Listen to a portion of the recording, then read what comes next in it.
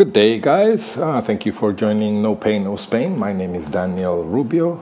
I'm your host. And today I will be having a unity consciousness session in my work.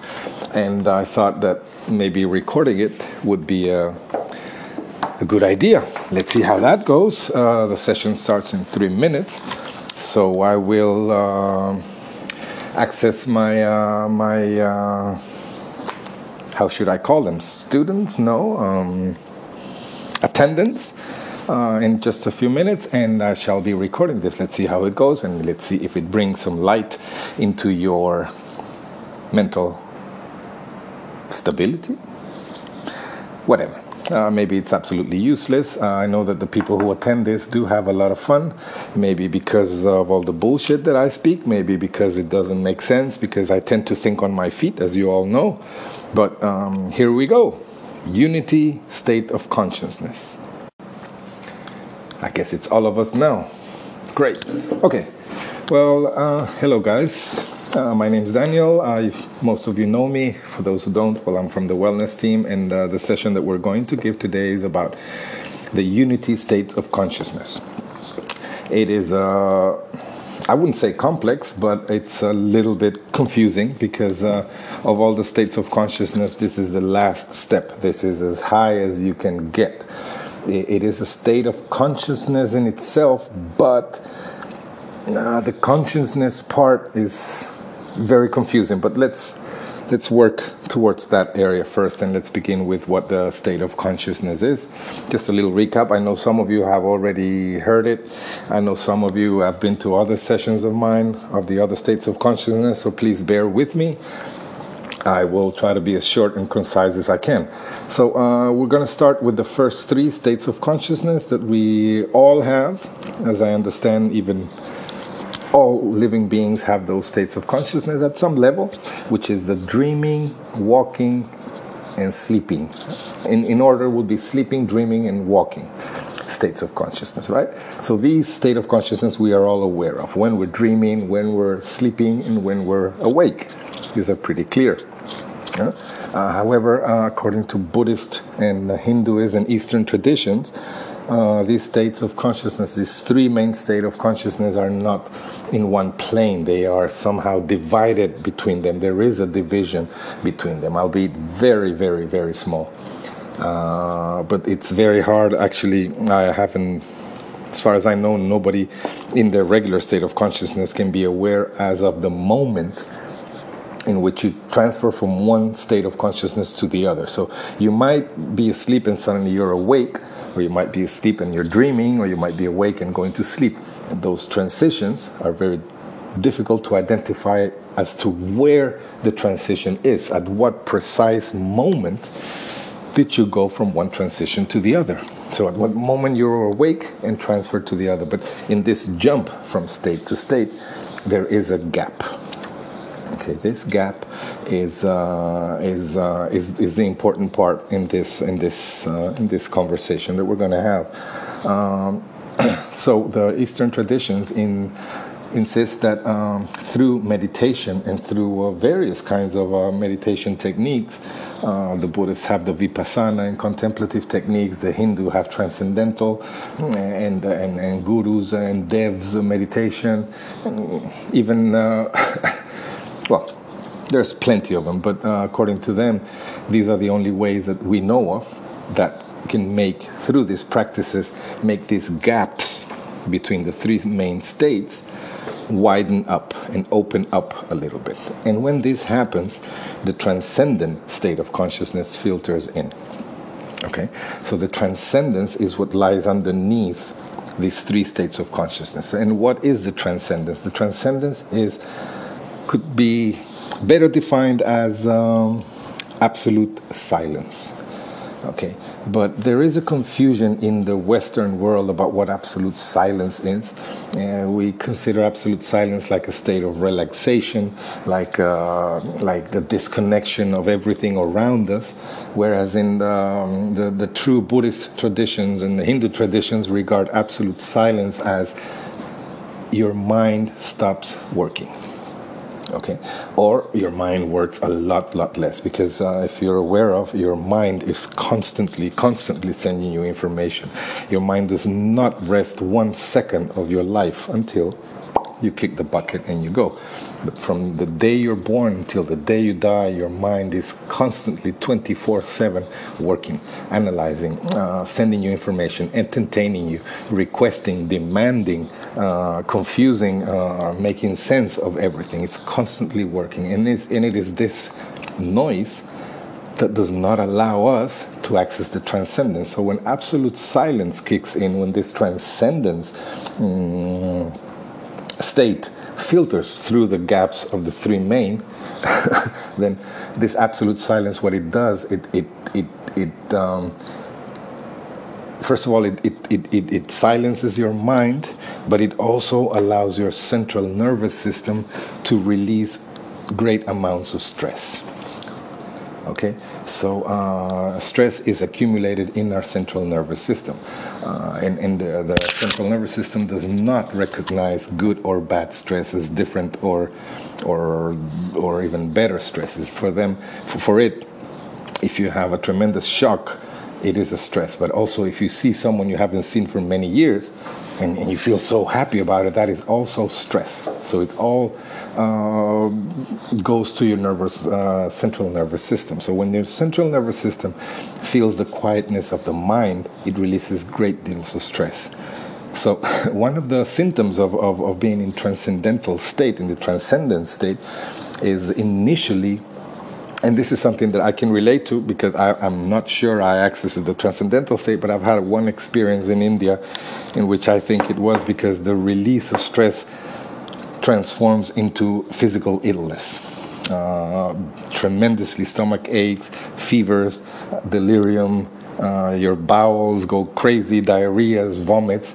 And I was told by the monks that monastery in India that was a purification process, and they might have been right, because without any medicine, without nothing, it just took me 2 or 3 days before I could start recuperating and feeling a lot better.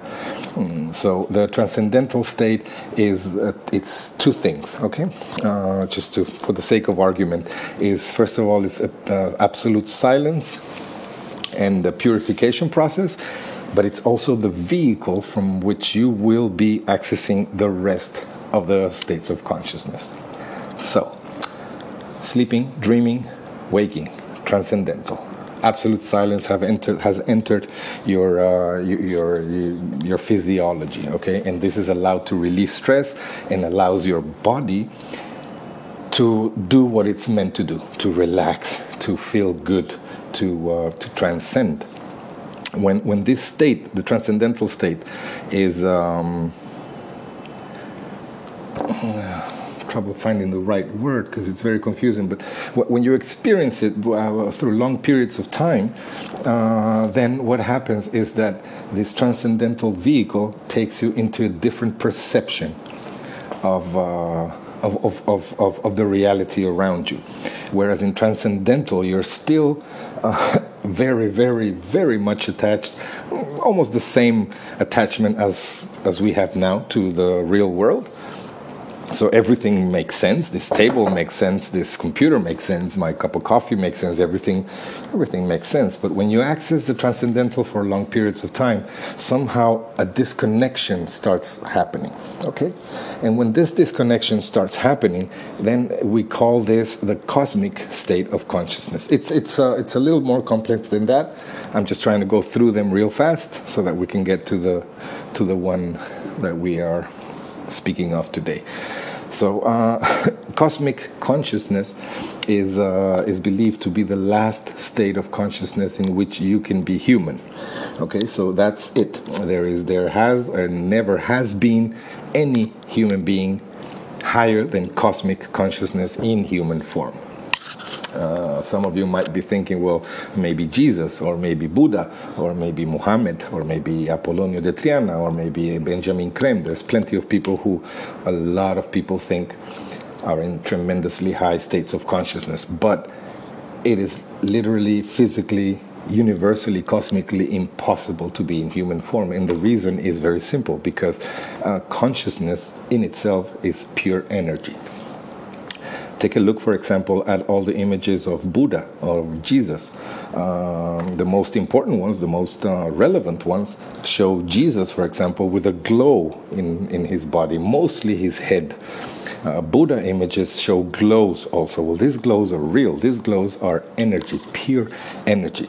And that is as much energy as your body can endure. More energy than that, it's impossible for the nervous system and your physiology to hold. So it is physically impossible to be higher than cosmic consciousness while you're in human form. And actually, being in cosmic consciousness while alive is a very complicated thing.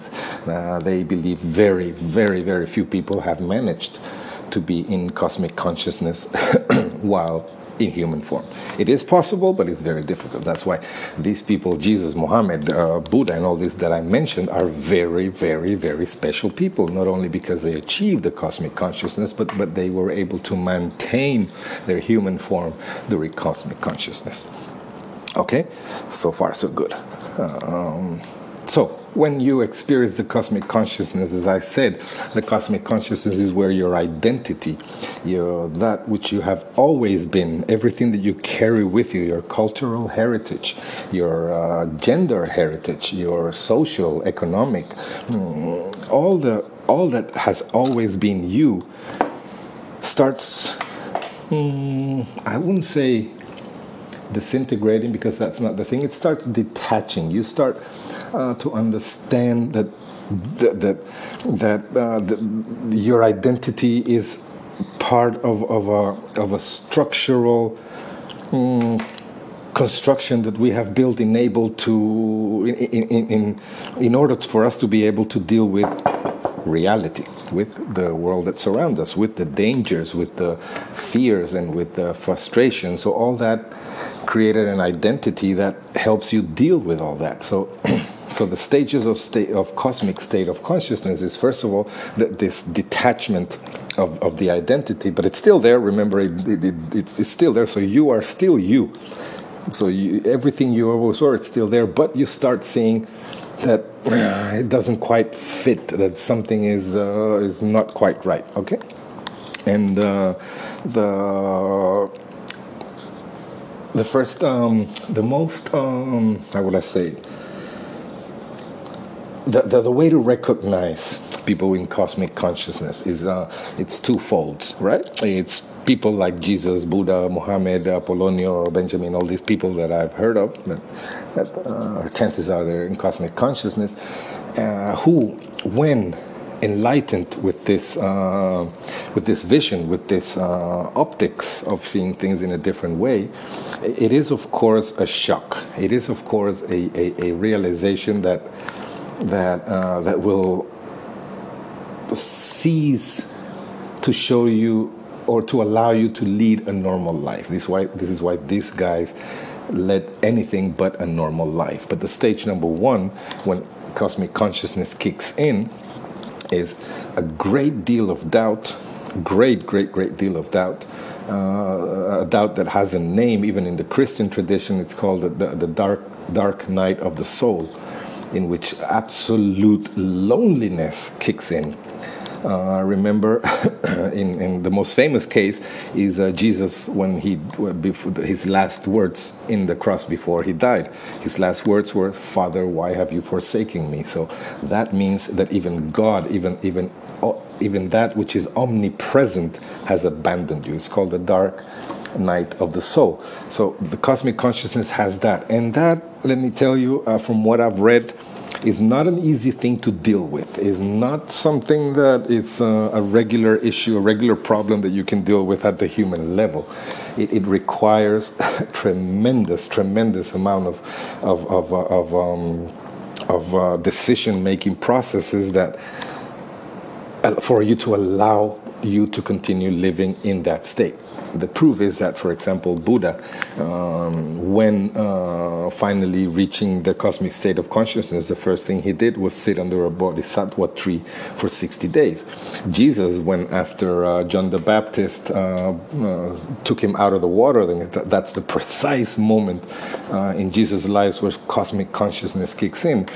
He came to see John the Baptist. John the Baptist recognized him as an enlightened being, brought him into the river, and baptized him by submerging him in the river and keeping him there for, according to the Bible, a long period of time, probably a minute or something like that, which is pretty stressful. But during that minute is when, according to the Bible, the sky opened and God said, "Beware, this is my son." And at that moment, we can speak as a state of consciousness, Jesus crossed over to the cosmic side. So when he comes out of the water, he realizes that this major shift in consciousness has occurred. And the first thing he does is tell everyone, listen, I'm freaking the fuck out. I need to get out. And he goes into the desert for 40 days, right? And in this retirement in the desert, that's when you can, according to the Buddhist guidelines of what cosmic consciousness is, that's where you can see that he's struggling with this transition, because his identity is still fighting to bring him back. If you recall, if you're aware, if you know, well, during these 40 days in the desert, Jesus is tempted by richness. Jesus is tempted by naked women. Jesus is tempted by land, by power. The devil, which psychologically speaking is himself, because remember, you are always your worst enemy, but the devil comes and starts offering all these things. Listen, if you stop doing what you're doing, you can have all the land. You'll be the king of everyone. You'll have all the riches. And so this is precisely what this detachment that I was talking about, that it's not an easy one, because you're fighting everything you have ever been in cosmic consciousness. Okay. Well, when you cross to cosmic consciousness and you die in cosmic consciousness, what happens is that your identity gets transferred also. Okay, so you are energy, but there is some grains of sand of your identity still there. So I might still be Daniel at that stage, Daniel and everything that represents me. Okay. But then this detachment that I was talking about, this duality of me and this that I can perceive, ceases to exist. Okay, so now you are part of the whole cosmic energy. Okay, and this is what's called God consciousness. This is the sixth state of consciousness, and it's called God consciousness, because you are able to see from the perspective of God. You are able to see how everything is interlinked, how everything, that nothing makes sense on its own, that everything is just one.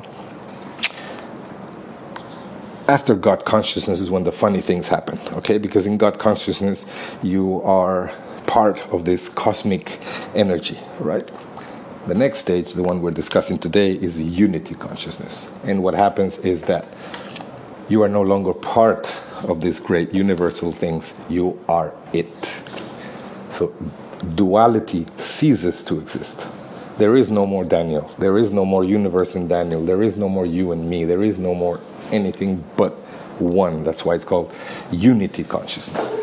Now, in unity consciousness, a lot of funny things happen, because first of all, your identity has ceased to exist, so you are absolutely free of all restraints from, as I said before, from cultural, economic. This is all way, way, way gone, and but also your perception increases, because if we go by steps in the transcendental state of consciousness, one thing that I should have mentioned, but I kept it at the end, just it's two things I kept for the end to make sense of it all, is that in the transcendental state of consciousness, your decision-making process changes, okay?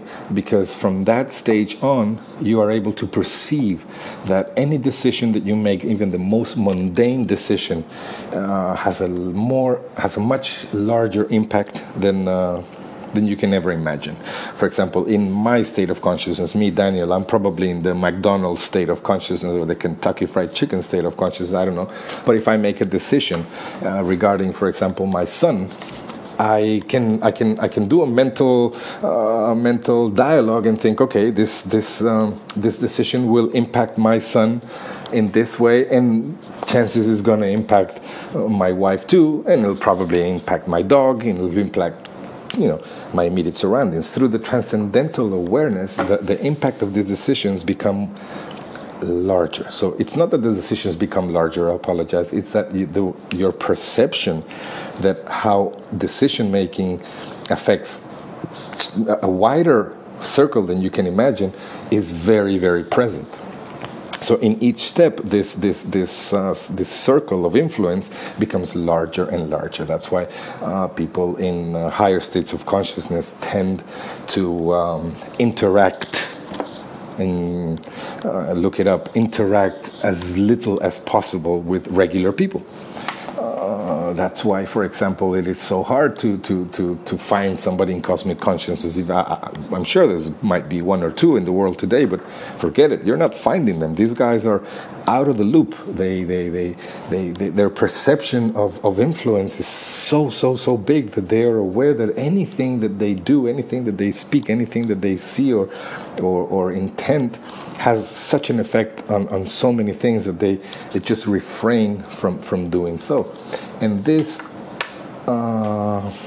knowledge increases by every stage. And when you reach, for example, the unity state of consciousness, this perception is absolute. Okay, so it's not that you are part of God, it's not, you are God. You are, your consciousness has expanded to such degree that you are God. And so every decision that you make at that stage has a cosmical, universal impact. They're coming back to, for example, the only case that I know of Buddha. Okay, there is a lot of questions in the Buddhist text that Buddha was in a higher state of consciousness than cosmic, right? Some Buddhist masters insist that he was in unity consciousness, and they are right. But when you're in unity consciousness, your decision-making process is so wide, it's so universal, and pardon my lack of words, but I'm trying to find the right words here. But it's so universal that that you have actually the choice. You can actually choose to come back to Earth, in this case, for a special purpose. Maybe to transmit a message, maybe to teach somebody or a group of people something, or maybe to help evolve humanity to a next stage. And this was the case with Buddha in particular. So the Buddhist texts insinuate that Buddha was a being or a consciousness that was in unity consciousness, but somehow decided that it was time for him to come back to Earth to help us go to the next stage, to give us some kind of knowledge that would help us advance in our state of consciousness. However, by choosing to come back, he was limited by the human form. So he had to come back in cosmic consciousness, okay? So, and that is tremendously confusing, even for Buddhist masters, which I am very far from being one, so please don't confuse. I'm not an expert in all this. I've been involved in it for many years, but that doesn't make me an expert at all. But the confusing part is having the knowledge, the big knowledge of unity consciousness and act on cosmic consciousness. This is why these people are usually, again, I'm going to repeat the same names, Jesus, Buddha, and all these. Chances are this is what happened to them. But these people are so very hard to understand, and so they're so very conflictive and even contradictory in many ways, but and some of them even aggressive in some way, because this is too much energy, this is too much knowledge to be carried out in a human body. Going back to unity consciousness, there is no further stage in unity consciousness, because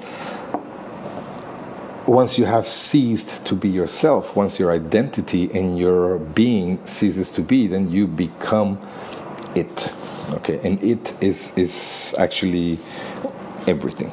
So there is no more than everything.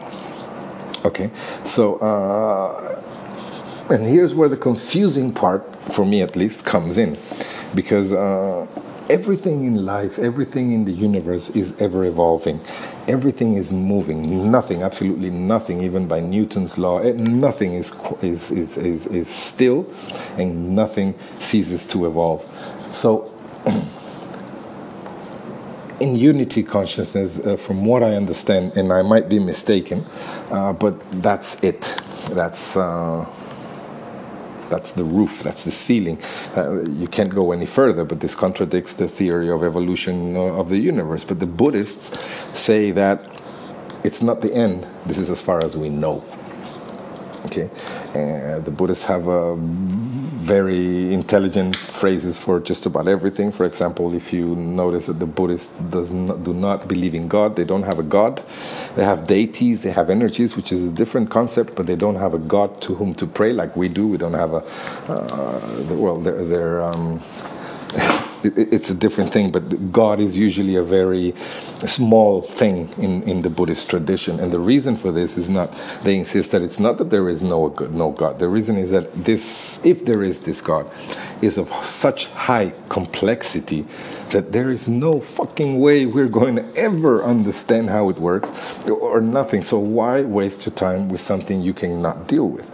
Waste your time, or use your time, with things you can deal with right here, right now, with your life. Meditate, go to transcendental level, blah blah blah. So they're very smart in that sense. So I like that explanation, that when asked how come unity is the last step, or unity, or they also call it nirvana, is the last step of evolution, you can't go any further, and they say no, that's as far as we know. Okay, so there's another thing I wanted to mention from the general things of state of consciousness, which is the transitions, okay? And I wanted to mention this because for the Buddhist and Hinduist tradition, it's very important, and that is death. You know, to pass out, to cease to be. Okay, they insist that this is the Buddhist tradition. Even before it was Buddhist, when it was the Lamaist tradition of Tibet and Nepal, they insisted, and they have trillion texts. Even the most important Buddhist text is called the Book of Death, the Tibetan Book of Death, because they say that the moment of death is probably the most important moment in your life, and not while you're dying, or not why you're dying, or not all the suffering that comes attached, hopefully not on death, but no, the moment you die, that transition I was mentioning before, that transition from one state to the other, the transition in which you're alive and you cease to be alive. That the Tibetan Book of the Dead mentioned that, and please bear in mind that this book is over 4,000 years old, or even more, I think. They define this as smaller than shorter than a nanosecond. So these fuckers knew what a nanosecond was over 4,000 years ago. Let me remind you that we only discovered nanoseconds 100 years ago or something. Well, they knew about them, and they understood the importance of this nanosecond of the transition. And the importance is as follows, because your state of consciousness, or the words again, the importance or the relevance of your state of consciousness is all condensed in that nanosecond in which you transpire, in which you change states from alive to dead. Because what happens is that initially, and this is according to the Buddhist tradition, what happens is that initially when you pass and you die, again, your identity comes with you, of course. This is let's remember that your identity is not only you or me or Daniel, for example. It's not only my life experience, it's not only my gender, sexual, economic, social experience, but it is conditioned by a millenary culture that has been transmitted from everyone until me. So I am the representation of a much more higher identity that I can ever imagine. And all these crosses over, especially your immediate identity. So what they say is that when you cross over, since your identity comes with you, and your desires and your fears and frustrations and everything, chances are that if I would probably find my mother there or my father, and be able to speak to them, but as real as life. And or if I'm a deeply religious person, Jesus or Buddha or Muhammad would probably be waiting for me there and welcoming me. Hello, blah, blah, blah. But the Buddhists insist that this is Maya. This is that famous word that some of you might have heard, illusion. Okay, this is still you. This is still your fears, your desires, your frustrations, your everything transpired. And of course I miss my mother. Of course you missed your loved ones. And of course the higher thing that we could ever have would be for me to meet my mother again. Of course, that's normal. That would be my absolute greatest desire. I would sacrifice everything in my life for that. So that's why it's probably going to happen at that transition point. But the Buddhists warn you, be careful. It is an illusion. It is Maya. And if you are of the Buddhist tradition, there are some, you can have somebody there at the moment of your death who would sing some mantras and who will help you transit from that stage into the next stage, which is a quick and very immediate cosmic state of consciousness, because your awareness expands to such a degree that the whole universe is revealed to you for a nanosecond. But remember that when you die in this transition, space and time do not exist. So it's a very complex issue. So this cosmic awareness that you suddenly have, it's absolutely astounding. This is the most fucking believable thing you didn't even think that something like this existed. But again, the Buddhist tells us, enjoy it, as they did in the first stage when you meet your mother or your father or Jesus or Muhammad. They say, hey, enjoy it. It is a good thing. Hey, you're meeting your mother. Jesus is waiting here for you. Enjoy it. But it's an illusion. Keep moving. And that happens in the second stage too. And only through the third stage is when your identity, if you're lucky, again, this is a transition.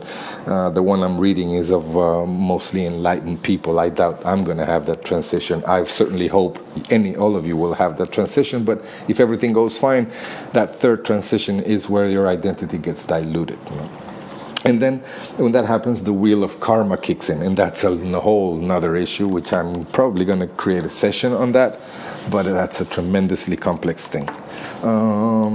The reason I mentioned this death transit is because it is also a kind of it's somehow like the universe is trying to remind us time and time again. Every time we die, every time we transform from one state to the other, like, dude, there is something else. Why are you so scared? Keep going. Meditate.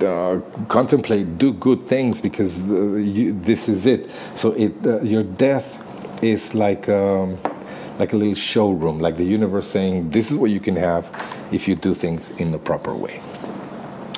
Okay, so a little quick recap.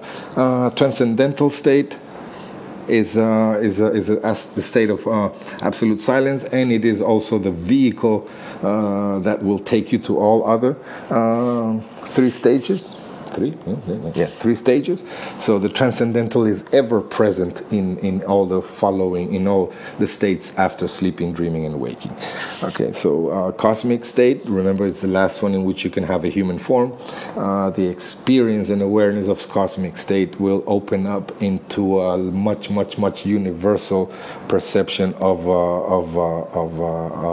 enlightenment and of oneness, but the oneness that you are witnessing is still in duality, and in unity state of consciousness, that duality absolutely disappears, and you are not part of it, but you are it, which is very confusing, because I wouldn't know how to explain the difference, to be honest.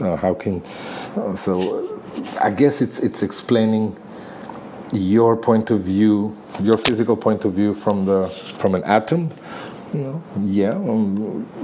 The atom is not aware of itself, but he's part of me. Well, I'm not going to go into that. It's tremendously complex, but that's what unity state of consciousness is, and also known as nirvana in some circles, and that's more or less what it is. Anybody have any questions? Did I bore you guys too much? If you have any questions, this would be the good moment to have it. I know it's a very complex issue.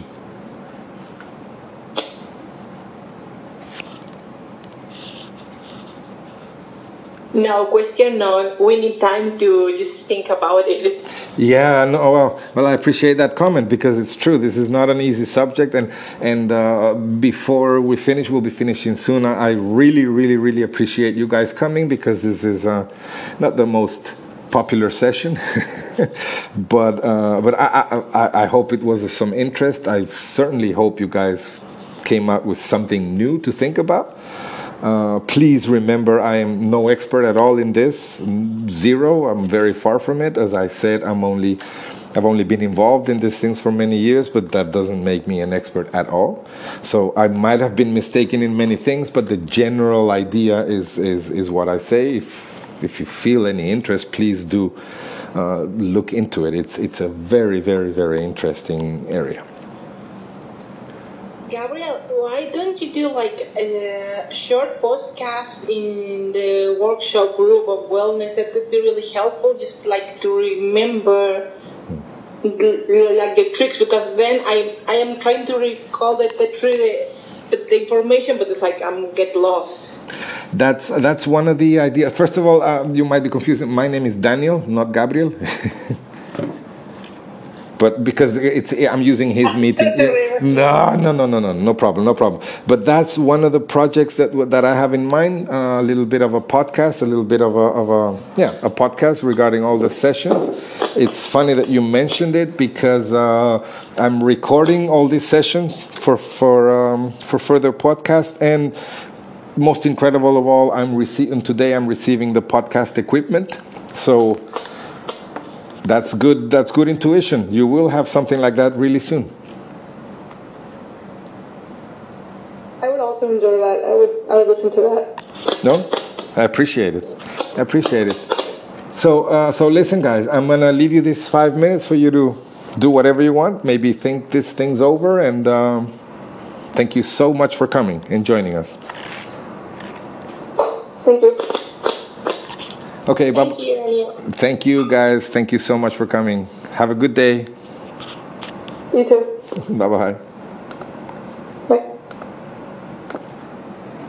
And that was Unity Consciousness session for my students. I hope you enjoyed it. I'm going to post this in a few minutes. Today I'm receiving the microphone and all my gadgets for this podcast. So enjoy this last terrible, horrible recording. It'll be improved really soon. Have a great day. Hope you liked it. Bye-bye.